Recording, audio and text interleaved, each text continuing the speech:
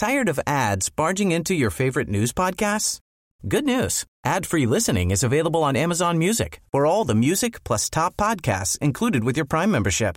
Stay up to date on everything newsworthy by downloading the Amazon Music app for free or go to amazon.com/news ad free. That's amazon.com/news ad free to catch up on the latest episodes without the ads. Belle King, NPR News. Support for Planet Money comes from Squarespace, providing tools to help people turn their passions into a business with a customizable e-commerce website. Learn more at squarespace.com/NPR.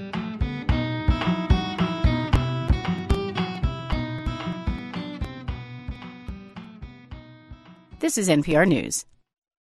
Support for Mississippi Edition comes from the Mississippi Museum of Art's presentation of When Modern Was Contemporary, selections from the Roy R. Neuberger collection, from Georgia O'Keeffe to Jackson Pollock. Details at msmuseumart.org. Good morning. It's 8:30. I'm Karen Brown, and this is Mississippi Edition on MPB Think Radio.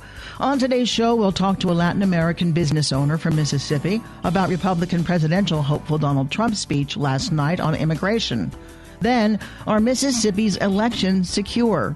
Later, auctioning off abandoned property in the state. You simply go online, you pick your property, you can look at the property because we have pictures of it on there, or you can go to Google Earth, and you go to Google Earth and it'll actually take you down to the street, and you can look at the property that you're looking at. Several of these are homes that are livable. And the first family of football in Mississippi, the Mannings, in our book club. That's all coming up. This is Mississippi Edition on MPB Think Radio.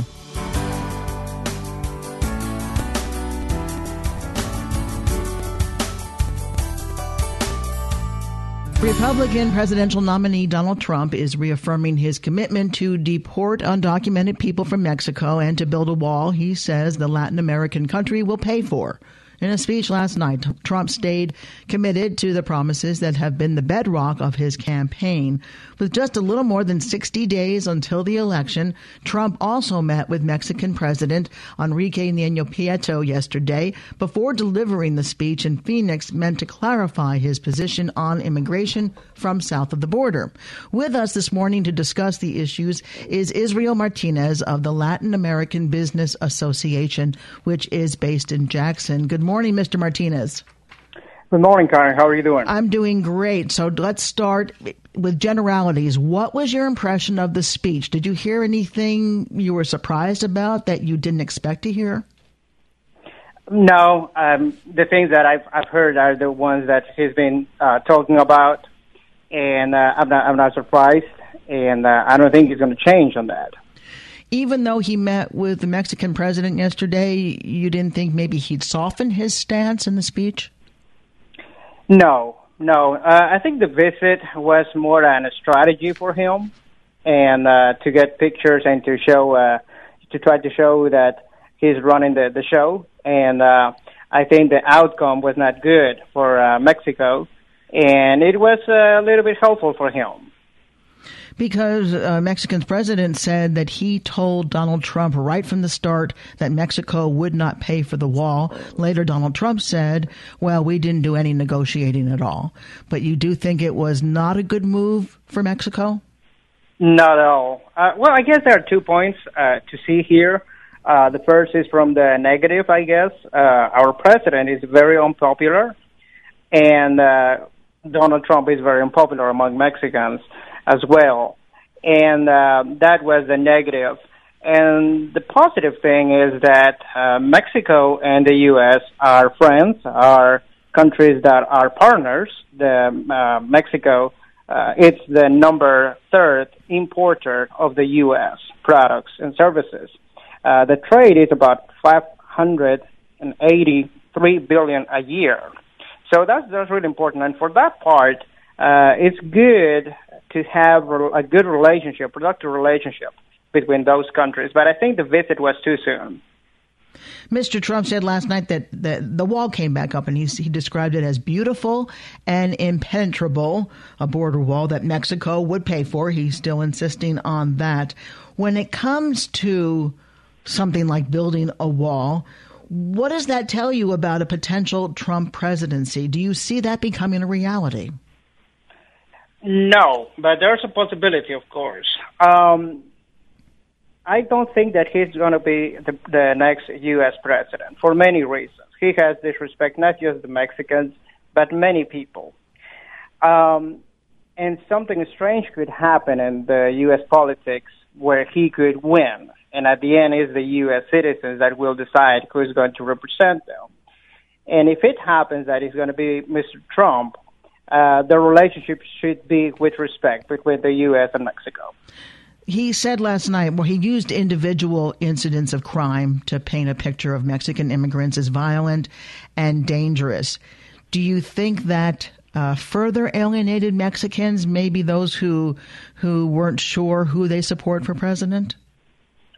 No, I don't think so. And I don't think that the wall is going to take place as well. There's been studies where it's going to be too much money and actually is not going to be helpful for the economies.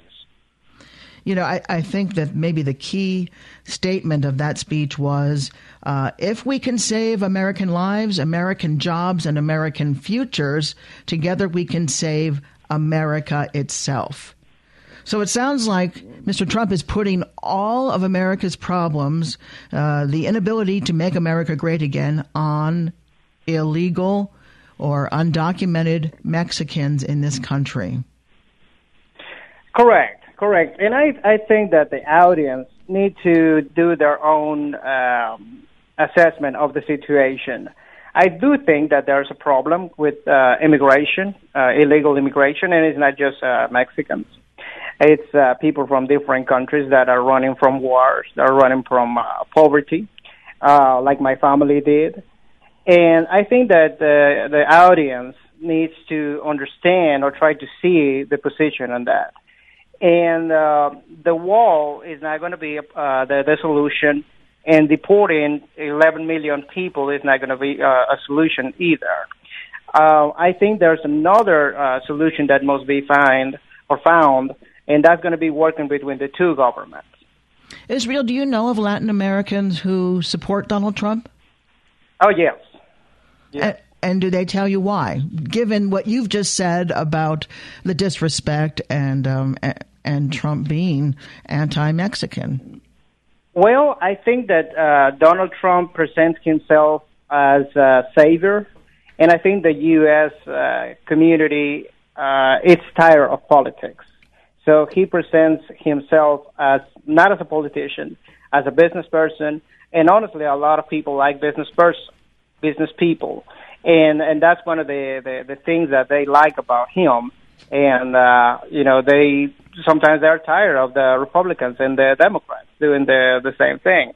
And they want to give it a shot to somebody else. But unfortunately, I do not think that this is the person that is going to bring prosperity and people together for the U.S. Let me ask you finally, you've made your concerns evident. If you could talk directly to Donald Trump supporters, what would you say to them? Well, I think that they need to make their own judgment. They need to do a lot of research, not just believe what he's saying, not just he's saying Mexicans are, the worst people, they're criminals and all that. No. If they, and I'm sure that they know a lot of Mexican people or a lot of immigrants, and they know that we work all the time. I mean, we see people working in construction from 5 a.m., 6 a.m., working at 40 degrees at 2 p.m., working till late night. Or we are working, the restaurants or opening businesses or creating jobs. I think they need to see that. And unfortunately, this candidate is picturing us or painting us just as one color, and that's not the case. We are families, we are individuals looking for a better life for ourselves and for our families. Israel Martinez, take that into consideration. Thank you so much. Israel Martinez of the Latin American Business Association. Thank you for being with us. Thank you. Up next, are Mississippi's elections secure? This is Mississippi Edition on MPB Think Radio. MPB Think Radio is your voice for Mississippi. If you or your community has an event coming up and you'd like help spreading the word, Send us an email. You've got mail. To psa@mpbonline.org.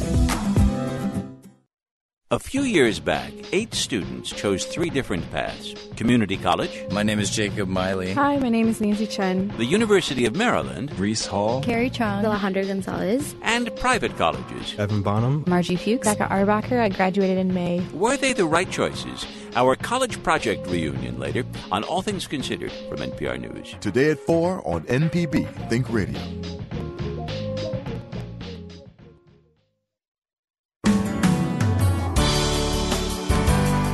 This is Mississippi Edition on MPB Think Radio. I'm Karen Brown. The FBI has asked states to examine their election processes after possible attempted hacking has been detected in Illinois and Arizona. This has put the integrity of the voting process top of mind for voters and elections officials alike. We wanted to find out more about how elections results are protected in Mississippi. So MPB's Evelina Burnett spoke with Harrison County Circuit Clerk Connie Ladner, who tells her in the days leading up to the next election, officials will be preparing and testing election machines and ballots to ensure everything will go according to plan. Our computers here are, of course, locked up in the circuit clerk's office. We do the coding for election in-house. The election commissioners do the logistics and accuracy testing. Everything is done in-house, so it doesn't go through so many hands. It's just a few hands of elected officials here at the local level that make sure the ballot is coded correctly, that when you make that mark on the ballot, that is who gets the vote. It's tabulated to make sure that that's who gets the vote. Testing is done for days and weeks prior to an election to ensure that who you vote for is who the tabulation is for. What steps do you take to make sure that it doesn't happen, that hackers could actually affect the election machines themselves? We take every precaution, I believe, to make sure that this doesn't happen. You know, like I said, everything is locked up. It goes through a few hands. It's tested and tested and tested. The computers are not connected to the internet, either wirelessly or a local connection. So it's something that we try to keep tight reins on. And when the memory cards are secured in the scanners to go to the polls, they're sealed. And it's a seal that has a number that is recorded on every machine that leaves the office. When that machine comes back on election night for us to get the memory card out to tabulate the results, the seal is double checked to make sure that that is the seal that left. So before the seal is broken, it is verified from the recording that we made when the LNA testing was done, to make sure that it's still secured by the same seal that it left the office. I'm sorry, you said LNA testing? It's logistics and accuracy, and that's what I was saying earlier, that it makes sure that who you vote for is who gets the vote when it's tabulated. That testing takes days, sometimes weeks ahead of the election to ensure that there is no question when it leaves here that who you vote for is who gets the vote. Now, Secretary Hosemann said that actually the hackers often are interested in personal information, not so much the election. So they're trying to get people's personal information so that they can get credit cards or whatever they use. So what kind of steps do you take to secure voters' personal information?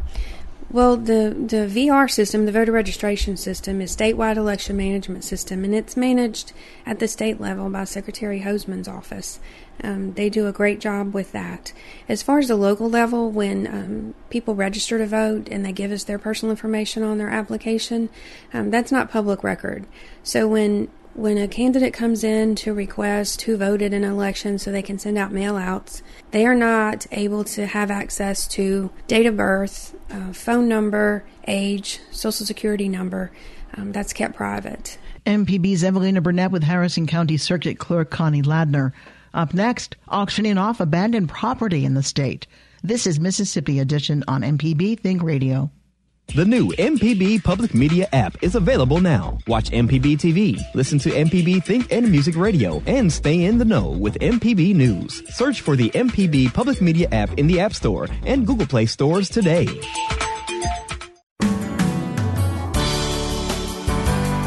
This is Mississippi Edition on MPB Think Radio. More than 450 tax-forfeited properties in Jackson and Waveland are up for grabs through an online auction sponsored by the Secretary of State's office. Delbert Hoseman says the properties are abandoned homes and lots valued at a total of about $8.2 million. He tells MPB's Desiree Frazier placing a bid on the properties is easy. You simply go online, you pick your property, you can look at the property because we have pictures of it on there, or you can go to Google Earth, and you go to Google Earth and it'll actually take you down to the street, and you can look at the property that you're looking at.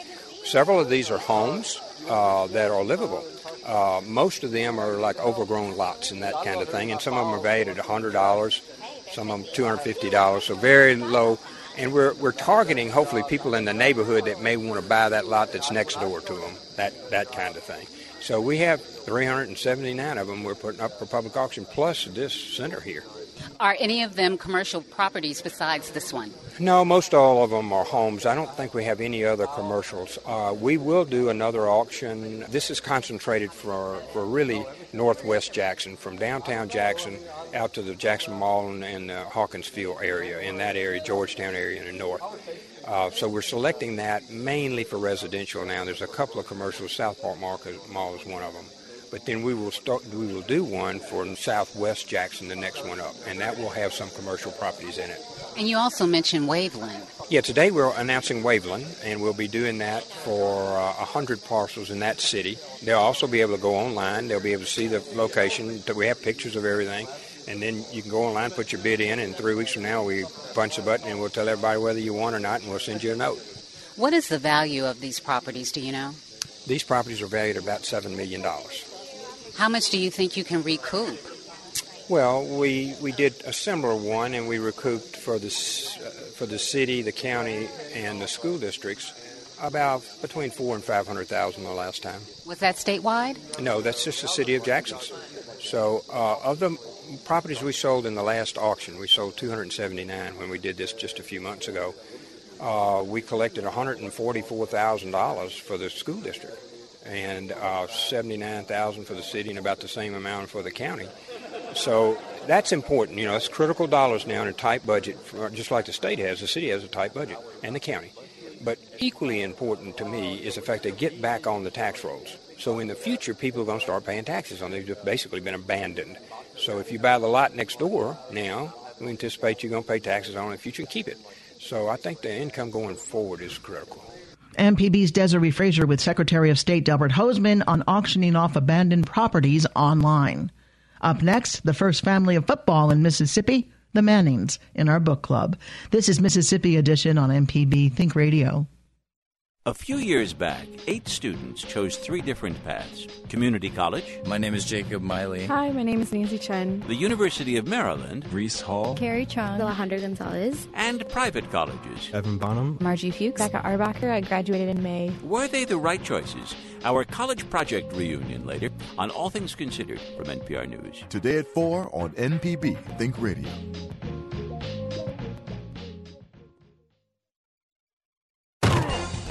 Today is Thursday, but you know what tomorrow is? It's Friday, and that means high school football. Hello, everyone. I'm Russ Robinson. Join me, Jay White, Jake Wimberly, George Broadstreet, and the whole gang as we bring you all the scores and the stories that make up high school football across the state of Mississippi.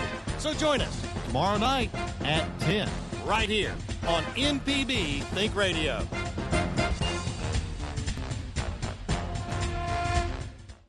If you're print impaired, MPB's radio reading service is here for you. Our dedicated team of volunteers bring the world of news and entertainment to you. For information and to see if you qualify, call us at 601-432-6301.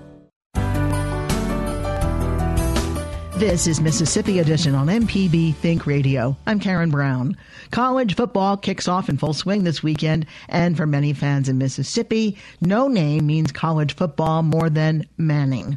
The quarterback-rich lineage of Archie, Peyton, and Eli comes straight out of Drew, Mississippi in Sunflower County. In his new book, The Mannings, The Fall and Rise of a Football Family, author Lars Anderson takes a look at the football giants and the family's beginnings. Anderson tells us he has an avid interest in how the Mannings became who they are today. I'm always interested in how people become who they become. And so you got to go back to the beginning. So I dug deep into Archie as a child in Drew, and just was fascinated by how he grew up in this town where he said many times that he was kind of raised by the entire community there. He had perfect attendance at Sunday school, and he viewed those pins that he got for his attendance at Sunday school as a competition. You know, he didn't want anybody else to beat him at that. So he was competitive from an early age. Oh, absolutely, absolutely. And also he had natural physical gifts at a very early age. How could he get the training in football in this tiny little town that would lead him to Ole Miss? Well, he grew up in a house that was right next to the high school. At that time, sort of the coaches rotated in and out of these towns, and they would be put in housing that was next to the high school. So literally, like, his next door neighbor would be the head football coach. And I think when he was just almost 18 months old, one of his first gifts from his neighbor, who was a high school coach, was a football. He had that in his crib and carried it around everywhere he went. So he had watchful eyes over him at a very young age. Let's get to the kids now. Cooper is the oldest, and certainly one that we don't know nearly as well as we do Peyton and Eli. Yeah, and Cooper also had phenomenal physical gifts. He was a great wide receiver for his high school team in New Orleans. When he was a senior, he was the MVP of the team when Peyton was a sophomore and throwing passes to him. He got a scholarship to Ole Miss, then was diagnosed with this spinal condition, which in retrospect, he could have been rendered paralyzed if he'd gotten hit the wrong way on the football field. So he couldn't play anymore after that. But he became Peyton's absolute biggest fan. You know, he could have gone one or two ways, and he decided, and this all goes back to the parenting, he decided to be his brother's biggest fan. And so when Peyton was at Tennessee, you know, these two were spitting images of each other. When Peyton was at Tennessee, Cooper, who likes, to have a good time just like anyone, he would be out at a bar, the night before a Tennessee game, and people would come up to him and they would be like, "Peyton, why are you out of the game? Why aren't you sleeping? What are you doing?" And Cooper would sort of lean back in his chair and take a big drag off his stogie, and he's like, "What? It's only Kentucky tomorrow? What's wrong?" and just keep up the charade that he was Peyton. You said that Archie was given a football when he was 18 months old. What about his kids? Did he start them on football at that early an age? No, that's another wonderful thing. Like, he never forced sports of any sort on them. He just wanted them to write their own story. But they grew up seeing him being a quarterback for the New Orleans Saints. They grew up in the locker room. Following their dad to work for them was hanging out in the locker room. Cooper and Peyton they would find like discarded ankle tape that the players would just, throw on the ground in the locker room, and they would wad that up, and then they would run out into the empty Superdome in New Orleans and play their own game of football, running the entire 100 yards in the empty, dark Superdome. And that's really when they first started playing catch together, was just when they were that young. Did you have access to the Mannings writing this book? I had a little bit of access to Archie. It was important to me to be transparent throughout this entire project. So I talked to Archie at the very beginning. He consulted with his entire family, and they said that they just, they really didn't want to actively participate. And I appreciate that. Throughout the reporting and writing of this, I was in touch with Archie, and Archie, in fact, fact-checked a bunch of the book with me. You also have to remember the context of all this. When I was writing it is when Peyton was going through that garbage with Al Jazeera. They had been kind of burned. So I totally understood that. But I do want to emphasize, this isn't a gotcha kind of book. There's no dirt to be dug up here. This, to me, is more of an appreciation of the family. And I grew throughout this entire experience to really have affection for the entire family. We could talk about so much more, but we'll let people read the book. It's called The Mannings, The Fall and Rise of a Football Family, and its author, Lars Anderson. Lars, thank you so much for being with us. Thank you so much for having me. I appreciate it. Coming up after Mississippi Edition, it's Creature Comforts, MPB Season Pass, and Southern Remedy. And remember, if you want to catch the show outside the broadcast, just search for Mississippi Edition in your favorite podcasting app and listen whenever you like. It's easy. I'm Karen Brown. Join us again tomorrow morning at 8:30 for the next Mississippi Edition, only on MPB Think Radio.